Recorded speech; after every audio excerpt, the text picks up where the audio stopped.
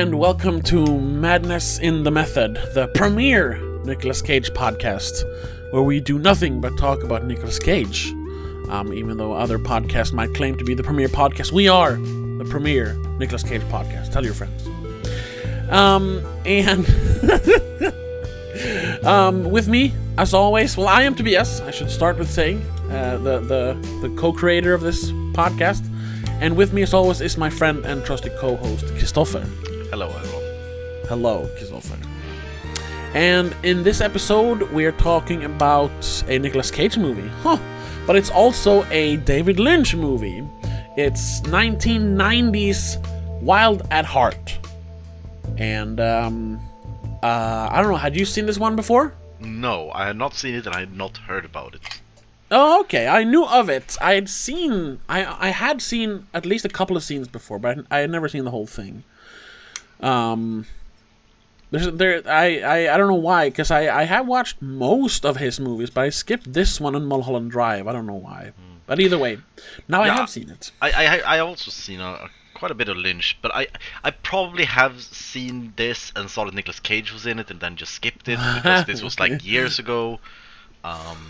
So I guess I probably heard of it, but that's all. But you didn't make the connection when you started making the list of movies to watch. One of those movies where it's like, yeah, I probably heard of it, but I've forgotten it since then. In that case, so. All right.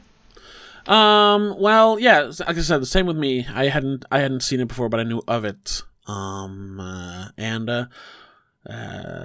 there's not much of a story, really.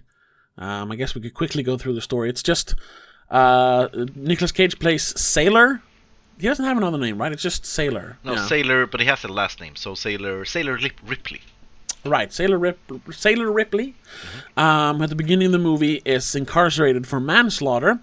And when he gets out, him and his girlfriend Lula go on a road trip. Just because, basically. If you don't get too much into the meaning of the movie. And at the same time, Lula's mother, who I don't remember the name of either, Lula's played by Laura Dern, and Laura Dern's mother, I can't remember. Diane Ladd. Right, thank you, Diane Ladd, plays her mother in the movie. And she does not like Sailor Ripley for a plethora of reasons. So she decides to put a hit out on him, and hilarity ensues. Hilarity, I wouldn't use that word. No, not hilarity ensues, but adventure ensues. Stuff happens. Yeah, but yeah, that is, this movie is a lot of just stuff happening. As you said, there isn't much story. From what I've gathered, well, my interpretation of the movie at least, is that it's just a movie about love, never-ending love. Just universe is trying to break them apart, but they will stick together through everything. There's definitely that, because their love endures. Yeah. And their love is never questioned, I guess, until the very end, but it's only for like a minute, and then it's like, no, wait. An interpretation that I had, though, we should mention, why there's not a lot of stories, because this is a David Lynch movie. And all of his movies, I mean, some of them have a lot of story and stuff, but mostly his movies are just visuals tied together by a loose story. Yeah, he usually has like one big idea, and then visuals. That's usually his movies. Yes. At least when they're like his own projects. Like Dune, of course, has a lot of story, but that's still distinctly a David Lynch movie, even though it's based on a book. But I since I hadn't seen this before, I thought the movie was, other than love, of course, that one's obvious. I really felt like the movie was about how you handle trauma, because most of the characters seem to have experienced trauma in some way. Lula has been raped. She has seen her father burn by self-immolation. Of course, Sailor has to deal with the fact that he kills a man in the beginning. even some of the minor characters mention stuff that has happened to them, like Bobby Peru. He was in the Navy and saw people die in the war and stuff like that. And a lot of the characters deal with their trauma in not the healthiest of ways. And there's even like the scene with the car crash where you directly gets to see someone suffering from a head trauma, like more of a physical trauma, and just die in front of them. So that's the meaning that I took from this, like trauma and how to not deal with it, really, because no one deals with the trauma in the best of ways in this movie. Yeah, I mean, yeah, you got a point there. It wasn't something I got from the movie, but yeah, maybe in the next watch. Yeah, but just like the same, that's the fact that they're running away from their like previous lives, basically. Of course, then Lula running away from a abusive uncle, or well, her father's business partner, even though he's dead. It's still there, so she's running away from that. And a very controlling mother. Yes, a very controlling mother who in her own way, I guess, has. You don't really get any specific trauma other than, I mean, she kind of was the perpetrator in burning Lula's father. So I guess that still traumatized you, even though you wanted to do it. And there's this, like, obviously they're kind of running away from reality because they're just get in the car and start driving. They don't have any money. They don't know where they're going. There's a lot of talk about the Wizard of Oz. They're obviously not like comfortable in the real world, so they just start running and having fun along the way. But then there's the scene where Lula is driving, Sailor's in the back seat sleeping, and you hear a newscast on the radio, and they start talking about people who have been murdered and people dying in disasters, and it's just a bunch of horrible news. And she just stops the car and gets out of the car and says, change the station, I can't handle it. And they put on some music and start just violently dancing to some heavy metal. Like, obviously, like the real world is not something they enjoy. So they do everything they can to escape it. But then, of course, it comes creeping back towards the end. The last, like, 20 minutes, reality... What does that mean? Reality hits? No, whatever it is. I don't know what you mean. Sorry. I don't remember. That's the... whatever. Reality hits you or something. Whatever. It was a meme. Because then, yeah, everything becomes very serious. Through some... they don't have any money. Lula is pregnant all of a sudden. And they have to do some stuff, to survive. And all of a sudden, they're back in the real world with consequences and, big choices to make in their life. So, yeah, I enjoyed it that way. But, like, I don't have much more to say about the story. Yeah, I mean, again, there isn't really a story. It's more like a symbol of a story. Yeah, in a way. So yeah, there's not much, but there's a lot of Lynch stuff. Oh yeah. And I think one of the biggest things that I still can't really figure out, I wonder if you have any ideas. It's all because there's a lot of Wizard of the Oz references throughout the entire movie, and I couldn't really grasp why, because Lynch is a writer and a director who he doesn't put anything in without thinking about it. Sure. So I wonder what is why. Well, first of all, he's a big fan of the Wizard of Oz movie. And he has references in other movies as well. But this one it's all over the place. I mean, they literally say Wizard of the Oz. Yes, several times, and then there's this even the well, spoilers, but even at the end the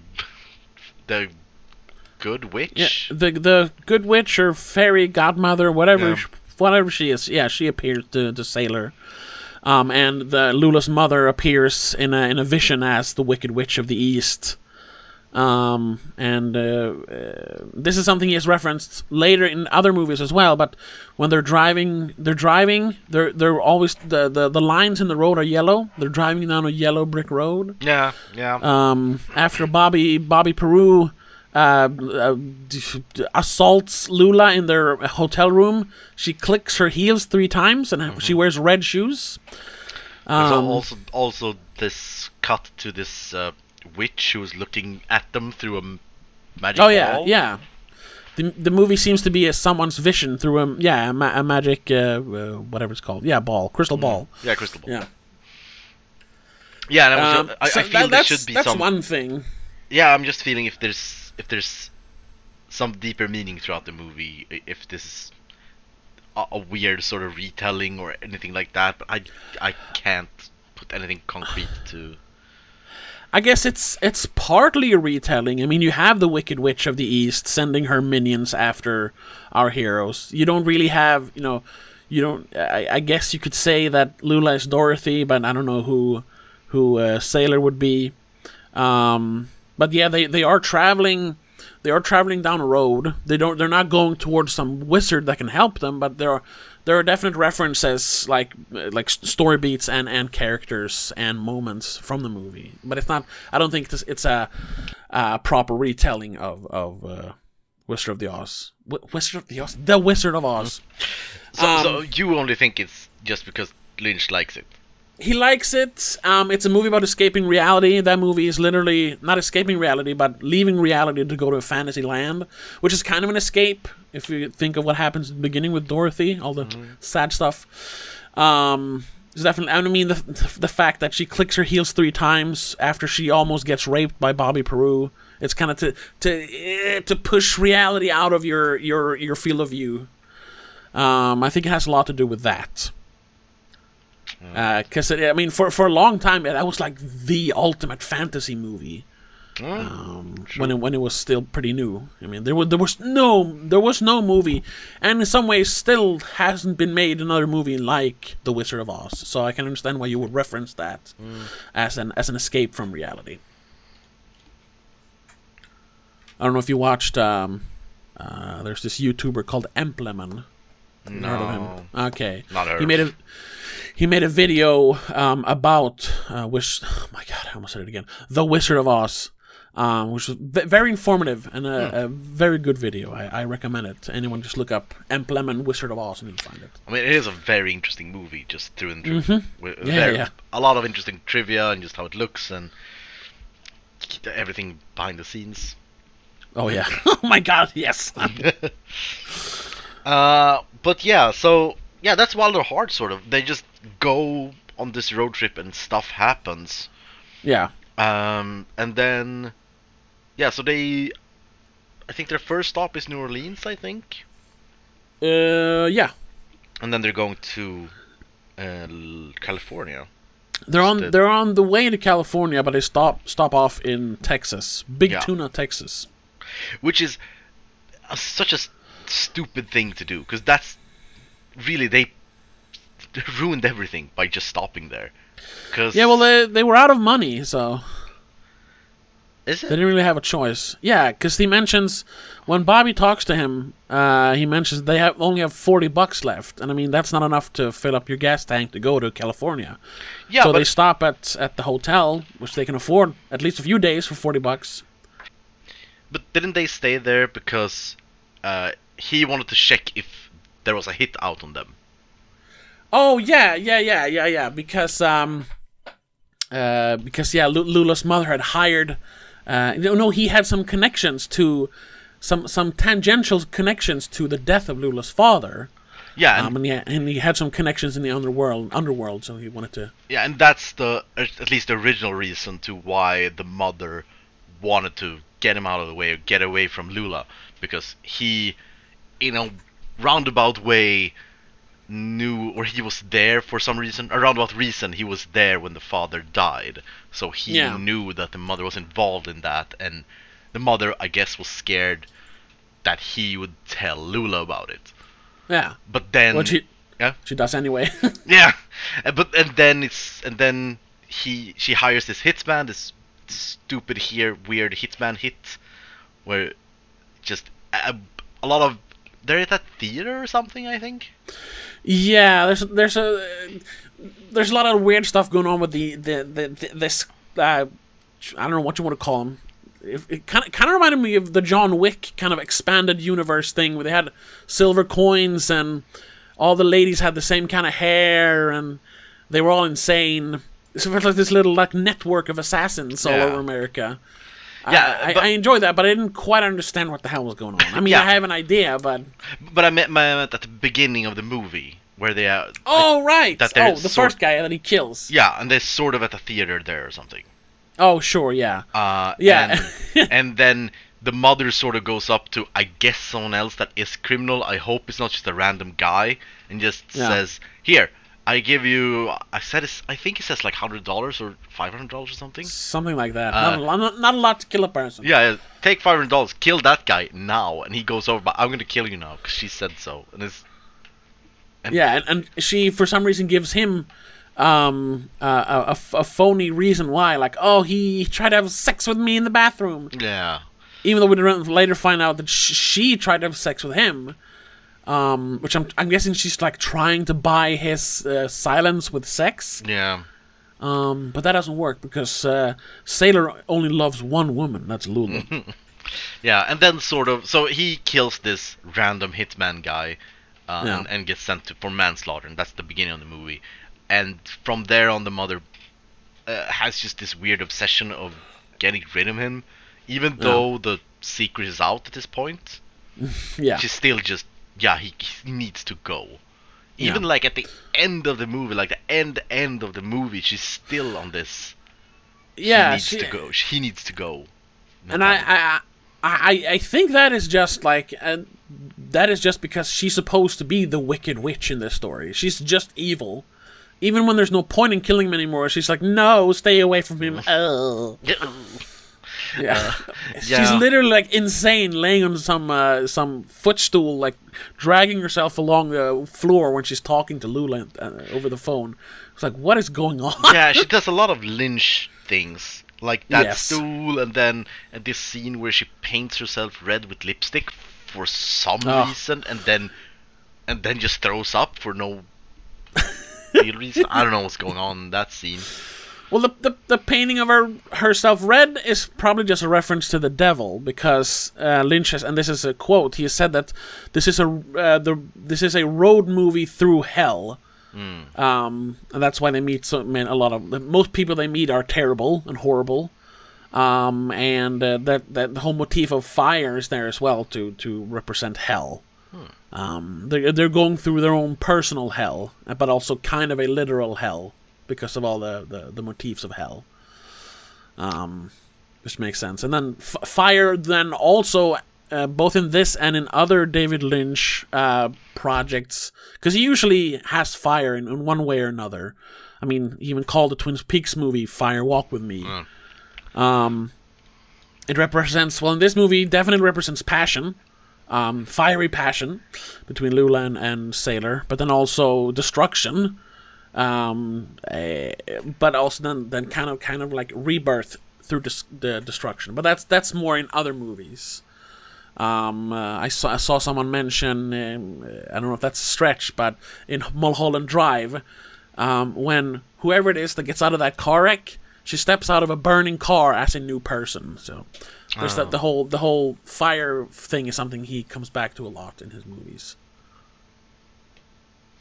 And I mean, even on a more like literal level, Lula has a relationship to fire in the fact that the guy who raped her, Uncle Poochie, died in an explosion, a car wreck, and her father was burned to death in her own house, and she almost burned alive because the house burnt down almost.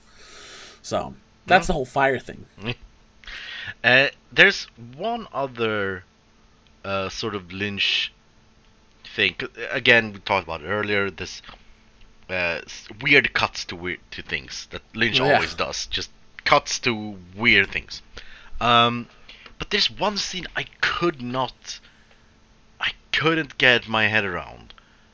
And there's at the sort of not end of the movie, but at the like the third act of the movie. I can't remember exactly where, but it's somewhere where we see a sort of a procedure. There's like this big magnifying glass, and we see a person, and someone takes sort of blood from her or something. That is Lula, right? I thought that was Lula. I don't think it's the same actress. Oh, okay. It could be symbolizing Lula if it's like a younger actress, or maybe that she's younger. I don't know, but I couldn't wrap my head around what I was seeing and why. I was pretty sure that was an abortion after she was raped. Because she mentions to Sailor, like, I did something when I was younger. I can't even say it. Just she writes it down on a note. Mm-hmm. That's when we see that scene. And then after Sailor reads it, he's like, "Oh, that I don't care. Like, it doesn't bother me." And she said, "Oh, it bothers me." No, but that's... I thought it was. Oh, right. Oh, yeah. Okay. Yeah, maybe. It was just that I'm pretty sure it's not the same actor. I think that's the thing that just made it weird for me. Okay, yeah, I didn't notice that. That's Laura Dern. Oh, okay. One thing that I didn't... I mean, maybe I wasn't 100% focused towards the end, but I don't remember them ever saying Lula was pregnant, except for Bobby Peru saying it when he meets up with Sailor. But I never remember Lula saying it to anyone. That's what she writes on a note. Oh, really? Yeah, she writes. So I can't say it, and then she writes it and gives it. And on the note it says, "I'm pregnant." And then he says, and he says something like, "I don't mind." And she says, "I think I do." No, don't. Okay. But the scene of the operation or procedure is tied to that scene. That's why I connected them in my head. So okay. Then it might just be that he... I don't know. There's the whole being pregnant and abortion. I saw it as an abortion. Maybe it wasn't an abortion. Yeah. Maybe it was supposed to symbolize her becoming pregnant. I don't know. I just thought it was an abortion, and I connected it to her being raped earlier. In the story. It probably is before that. The movie starts. It's probably that, but it's not clear. But again, it is a Lynch movie, so I mean, a lot of things aren't clear in David Lynch movies or David Lynch projects. Yeah, but there's a lot of interesting actors in this movie. Oh yeah, a lot of them. A lot of Twin Peaks actors. Mm-hmm. Yeah, because I read somewhere that he just sort of just took a lot of them from set. They just had to stop production on Twin Peaks for this movie. Because it had to be around the same time since Twin Peaks came out the year after. So there was also this, because that car wreck scene. Oh yeah. That was apparently written around or for that actress from Twin Peaks. Okay, yeah, she's the is her name Sherilyn Fenn, right? I think so. Yeah, that's her name. Plays Leland's. No, not Leland's. Leland's daughter. The kind of mean girl from Twin Peaks, whatever her name is. Yeah. Exactly. It was a long time I watched Twin Peaks. I don't really remember any of the characters. Fenn, yeah. She plays Girl in Accident. Yeah. So apparently what I've heard is that it's such a David Lynch thing that he had it when they filmed Twin Peaks. He got this idea that because it looks a lot like a porcelain doll with her white skin. And, yeah. And he got this idea that for a car accident or an accident that would make her look like a broken doll. Yeah. And then he just put it in this movie. And just, could you do it? I just want to do this thing. Yeah. Well, yeah, that's. I mean, because he isn't. He is primarily an artist, not a filmmaker. I mean, he used to paint pictures and then started making moving pictures, these little short movies, the ABC and the whatever man throwing up movie, whatever. Yeah, and those short movies that he did at the beginning, they're just 100% art. Yes, exactly. So when he gets an idea, you know, he he's working with movies at the moment, so he'll just make a scene out of it. But then, you know, you can't really just put out a scene, so I'll make a movie around it, and it'll be strange, and I can put all my friends in it, and then I'll show it to everyone, and I won't tell them what it's about, but it's fine. But I gotta say, I really like that scene because it's very jarring and very. It doesn't have anything to do with the movie at all, really. Again, it's just, you just put a scene in the movie, but for me it brings sort of a realism to the movie that things happen sometimes. Yeah, it doesn't need to mean anything. But it also works sort of like the real world creeping into their fantasy. Like, oh shit, she actually died right in front of them. Yeah, and from that and then point, also, the mood of both Lola and Sailor, it really shifts from that point on. Because up until that point, it's just a fun ride.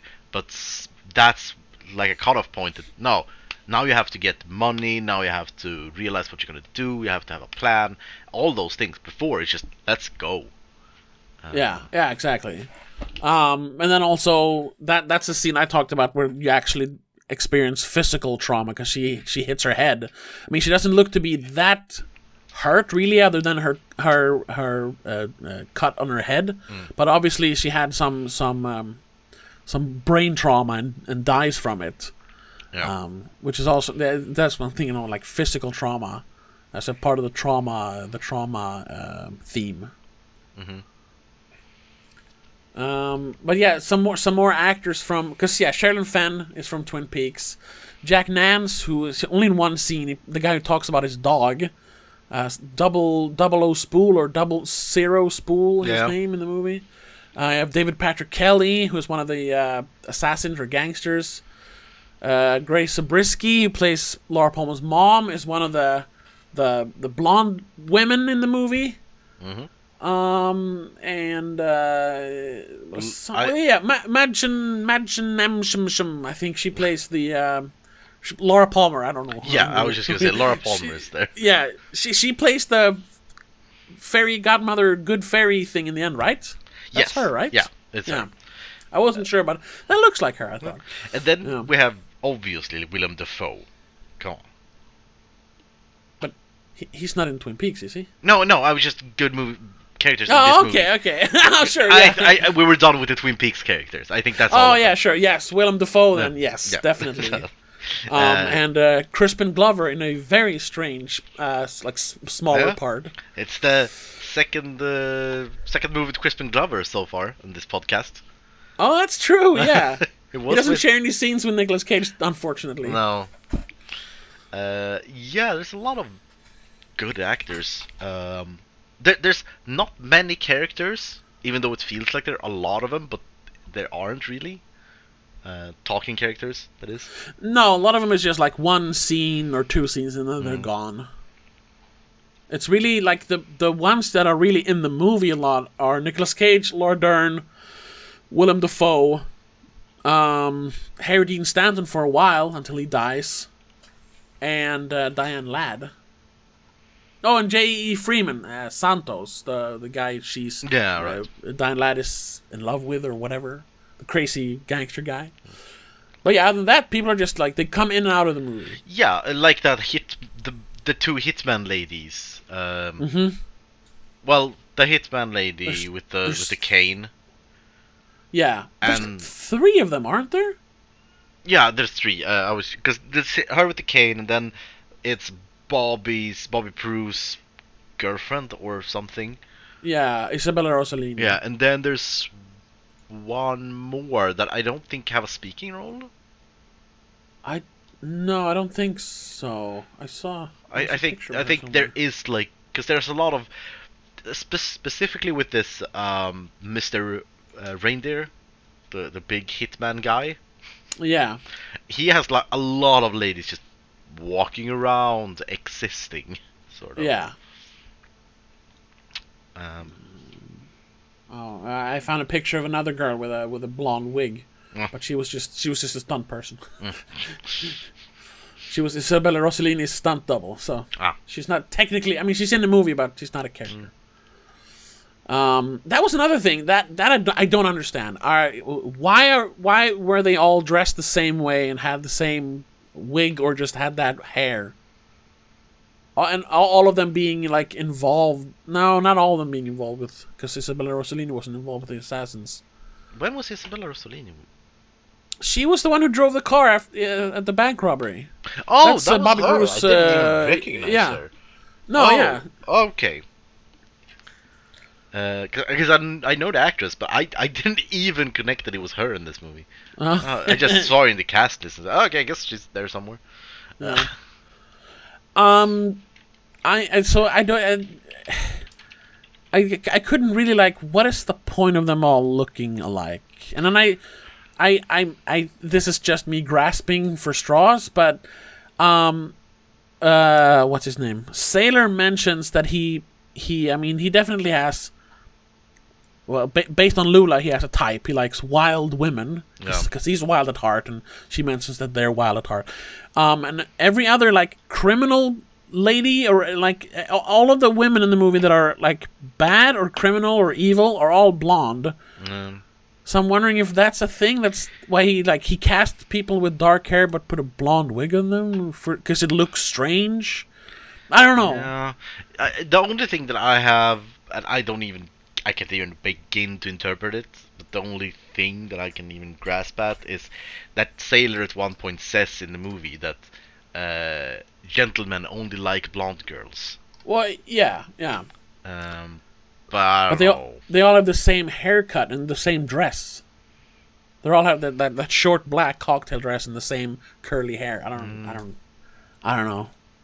And I'm thinking, because that's a thing in Lost Highway, where there's like, I don't remember, there's like 2 stories going on, and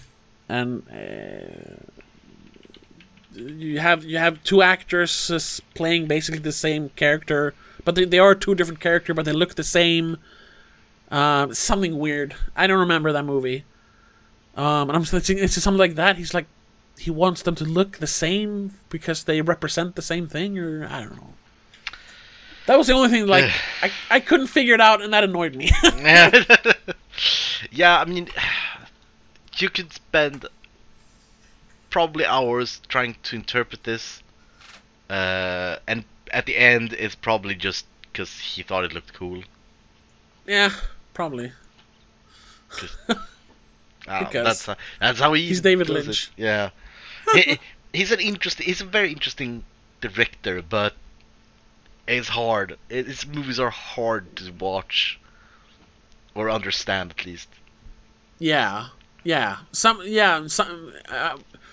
his movies are like actually hard to watch. Most of them are hard to figure out at first, but some are there. Have you seen Inland Empire? That is a hard movie to actually physically watch. I don't think so. I think it's like his last proper movie project, and he made it in like 2006 or something. Yeah, I had like this one. No, I have not seen this movie. Okay. I had like this one specific like year or 2 years where I just watched a lot of Lynch, but then I never watched Lynch again from then.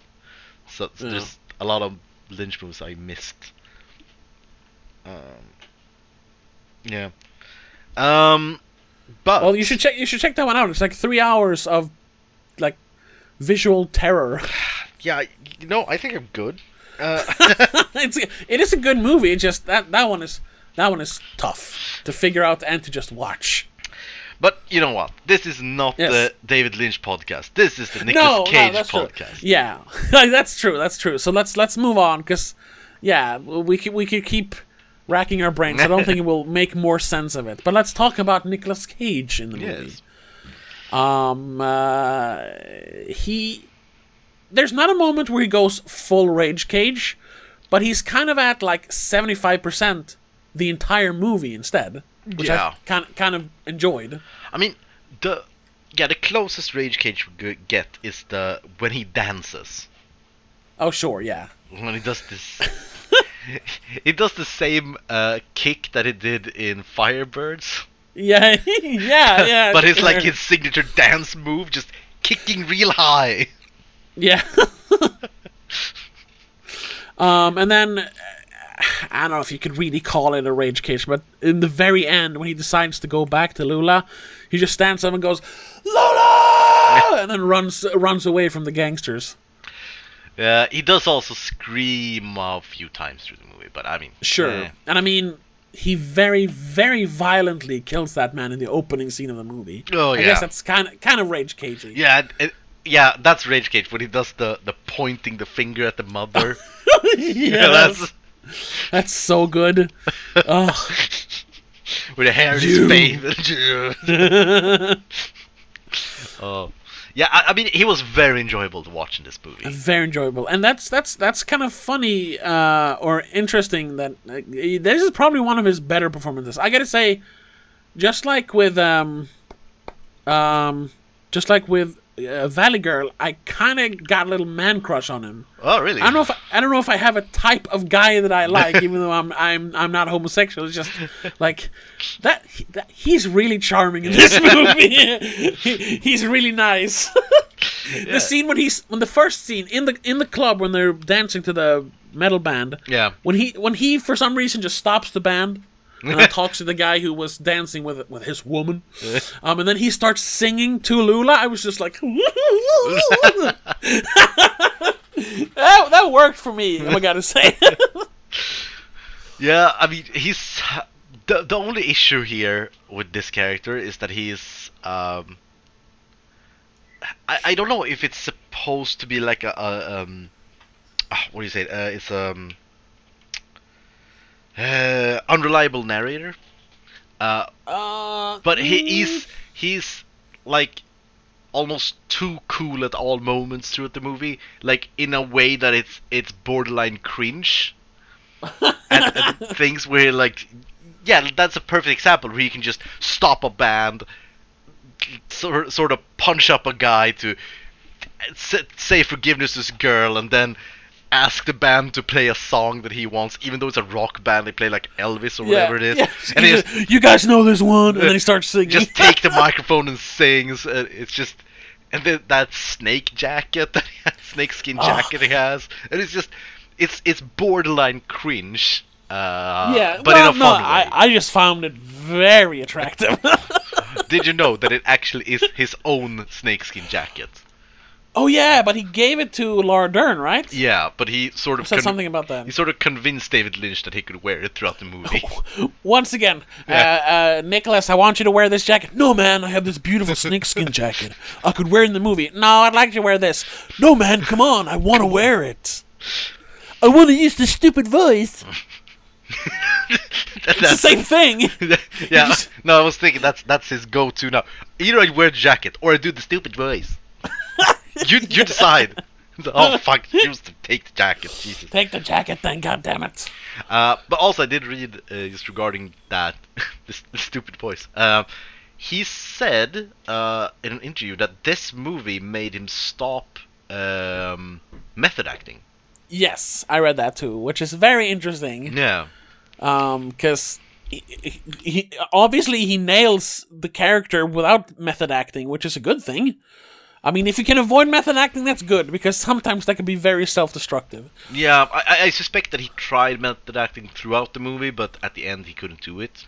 Yeah. I guess. Yeah, he mentions because not Nicolas Cage, David Lynch, could change stuff, on the day he would change the script or whatever, so you couldn't really be too much in the script because it would change time and time again, so...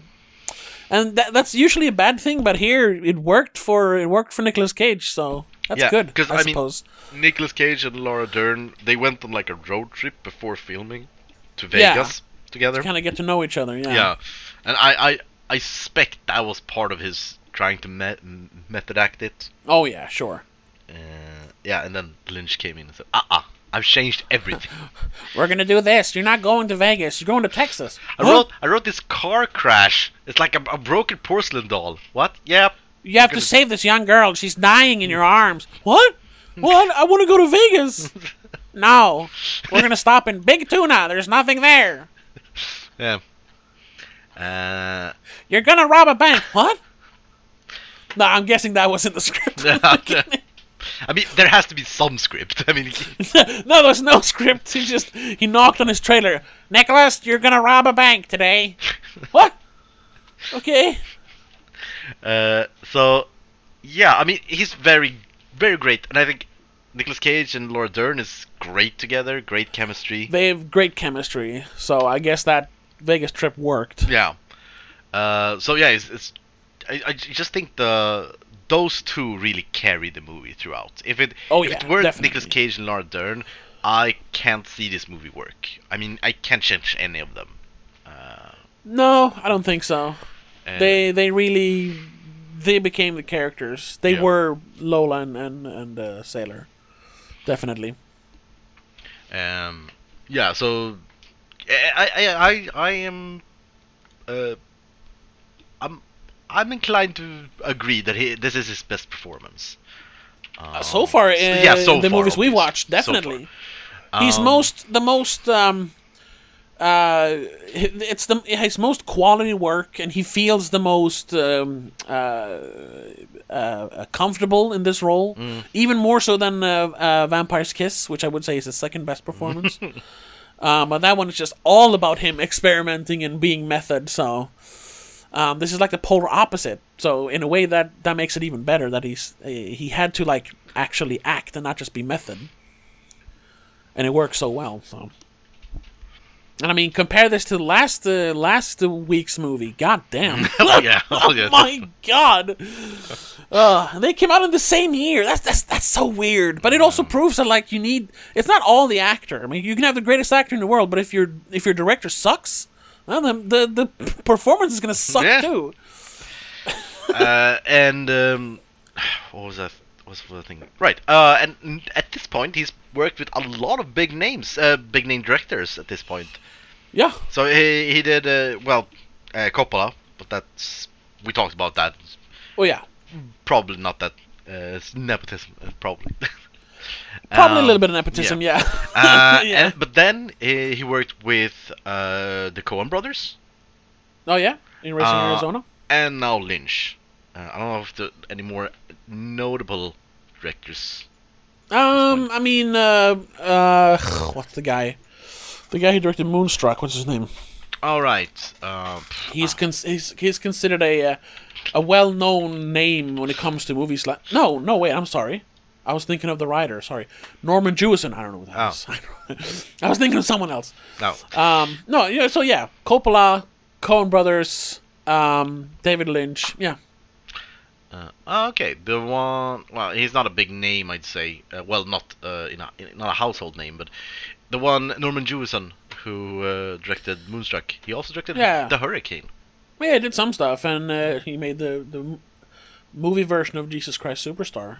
So he's done some stuff. Yeah, but so on this the road to the Oscar that we called it, we're halfway. Well, a little above halfway to the Oscar now.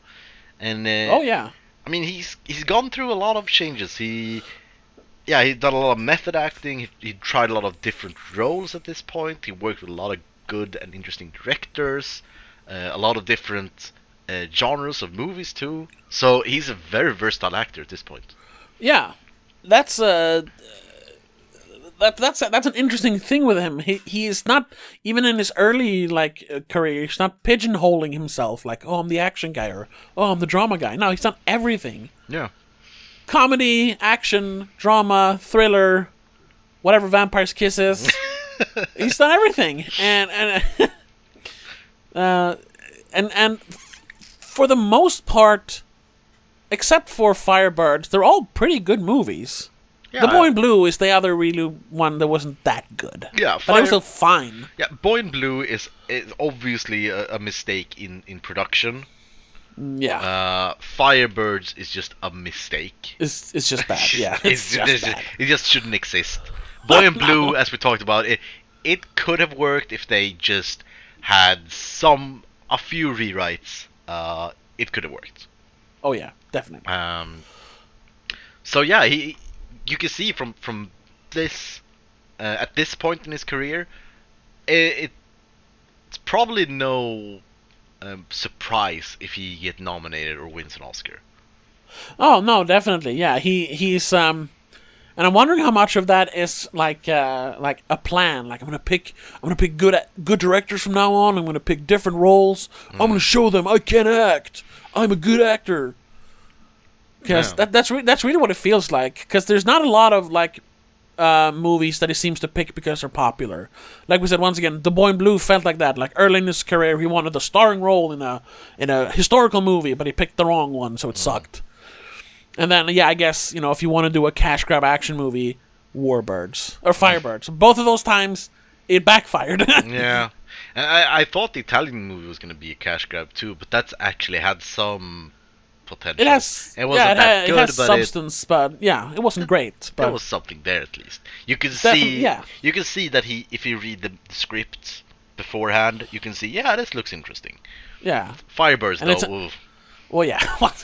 The less we talk about Firebirds, the better. That movie sucks. We're gonna talk a lot about Firebirds in every episode because at this point, it's the worst movie he made, and I mean, oh yeah, by far. I mean, if we look at the scores we put, it's like there's 2 movies that's below us 6. Yeah, and that's Boy in Blue and Firebirds. And for me, I gave Firebirds a 2 out of 10. So, yeah. But yeah, it's a good question if this was planned, because I always had that. That's always a thing I had with Nicolas Cage, or a belief that he worked his ass off to get an Oscar, and then after that he just said, "Fuck it, I'm gonna have fun now." Well, looking at the list, we're going a little bit ahead of ourselves. But I mean, he won the Oscar for Leaving Las Vegas. And then directly after that are 3 action movies, and I think 2 or even all 3 of them are Jerry Bruckheimer movies. So he's obviously like, yeah, man, I'm gonna do whatever I want now. Yeah. And probably the movies that made him the most money as well. Yeah, and so far it really feels like he's actually he's like speed running an Oscar. He does everything he can to get an Oscar as fast as possible. Sort of. It feels like it, at least. Yeah. And I mean, from him starting acting like properly in '83, it took him 12 years, which is pretty good. Yeah, that's pretty good. I mean, I don't think there's a lot of actors that get it in 12 years, and to exception of those who win an Oscar of their first part. Oh yeah, sure. They don't really count, but no, they're outliers. Yeah. They're It feels like we see that like in every Oscar. But it's just someone who wins an Oscar for their first role. Just breakout performance. Yeah, like when really young, like when kids are Oscar nominated, they aren't really nominated anymore. But sometimes it happens. Yeah, or like sometimes when what is it called from Django and Jamie Foxx? No, the dentist. What is it called? Oh, Schultz. Christoph Waltz. Yeah, Christoph Waltz. Like he did his.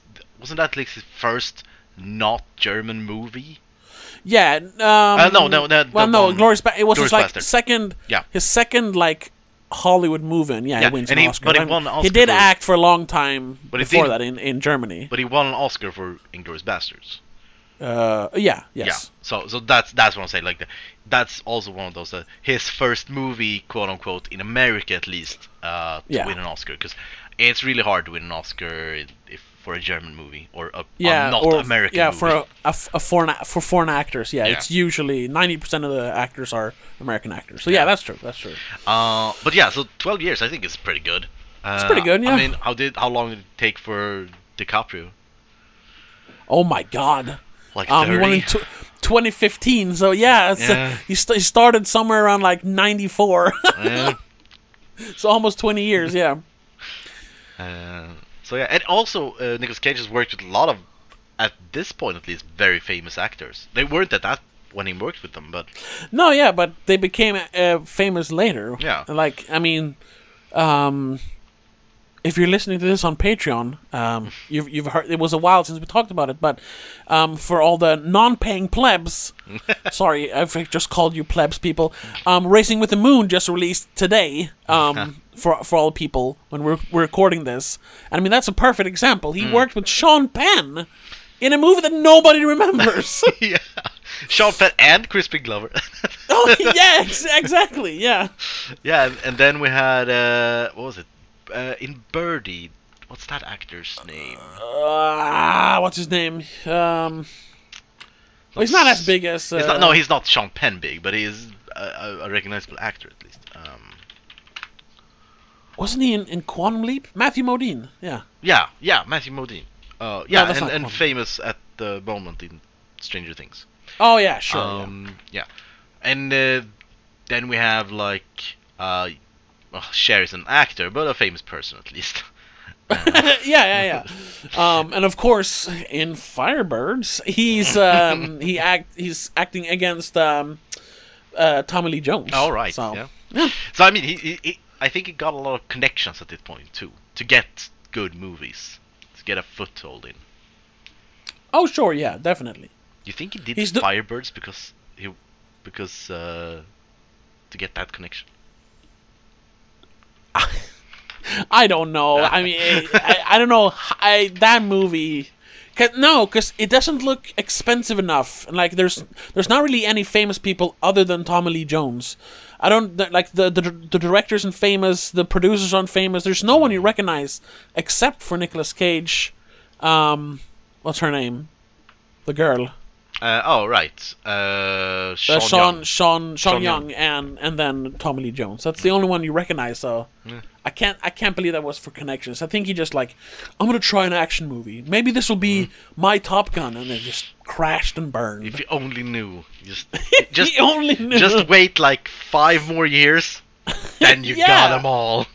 Yeah, and he's in some of the best like 90s action movies, The Rock and Face Off.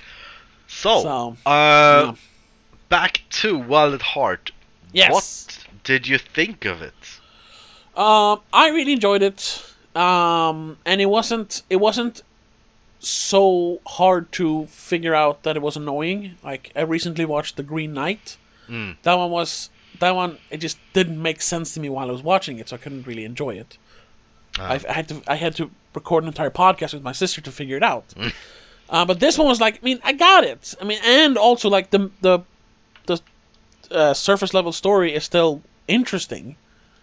So I enjoyed it. It's not perfect, but it's an 8 out of 10. I would say 8 out of 10. Yeah, that's pretty good. That's like you only gave this 8, then 2 other 8s and a 10. Oh, and a 9 too. Yeah, and a 9. Yeah. Yeah. I'm actually gonna go a little lower because it's a good movie. I will rewatch it. But it's a little too Lynchy. Sure. At times. I mean, and also, I'm a big fan of Lynch, so that helps. I like his style of movie making. And then also, there was a little too few highs and lows in this movie. It was a little too... Okay. Well, the characters didn't really evolve. Things didn't happen that much. It was this classic thing happened, then next thing happened. Sure, yeah. Without a red line, and that is very Lynch. So I mean, that's sort of what the movie's going for. Yeah, but that sort of takes off the enjoyment for me, sort of. Sailor's character development happens in the last minute of the movie. Yeah, when he finally grows up and like, no, I should take responsibility for my actions. Yeah. So I'm actually gonna put it quite a lot lower, and actually gonna give it a 6. Oh my god! Yeah. How can you do this to David Lynch? He's a treasure.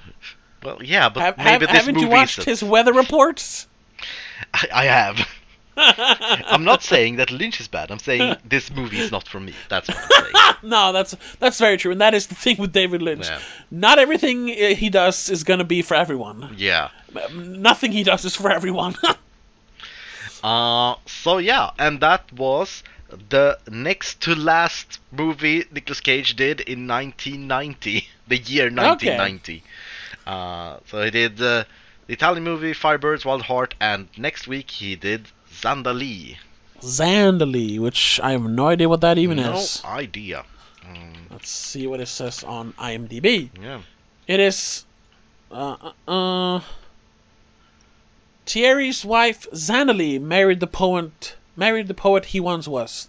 Taking over his dad's company in New Orleans gives him stress and impotence. Oh. Thierry meets his high school buddy Johnny. Oh, can they be Nicolas Cage? Oh, I just spoke Swedish. Could that be Nicolas Cage? Johnny at a bachelor party. The painter Johnny can satisfy Zandali. Oh my God, it's a cuckold story. What? Yeah, Nicolas Cage plays Johnny Collins. Of course he does. I mean, from that. Oh my God! And Judge Reinhold plays the impotent poet. Oh, poor man. But that's fun though. I like Judge Reinhold, so I'm looking forward to that. Yeah. So we'll see if this is something. Well, looking at the cast list, a lot of good actors. Like I said, Judge Reinhold, Joe Pantoliano, Ian Abercrombie, who I like from Seinfeld, and Steve Buscemi. Marisa Tomei. Oh yeah, Marisa Tomei.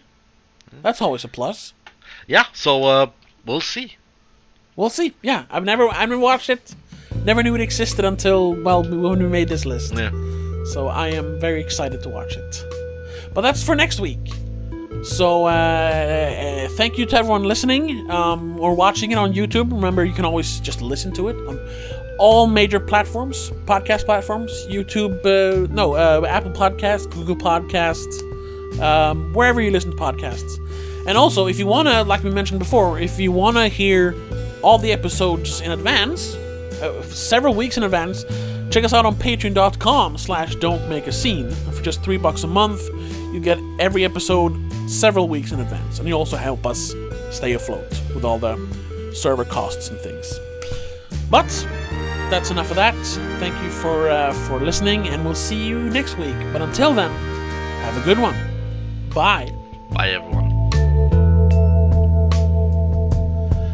The Nicolas Cage podcast is part of Please Don't Make a Scene. It's produced, directed, and edited by Tobias Widén. Hosted by Tobias Widén and Christopher Billén after an original idea by Christopher Billén. Executive producer is Annika Widén. And a big thank you to all our sponsors over at Patreon for keeping the show going. Laura Kinney, Rasmus Jonsson, Mom, and Dad. If you also want to join our Patreon, you can at www.patreon.com/don'tmakeascene. Help us keep the show going.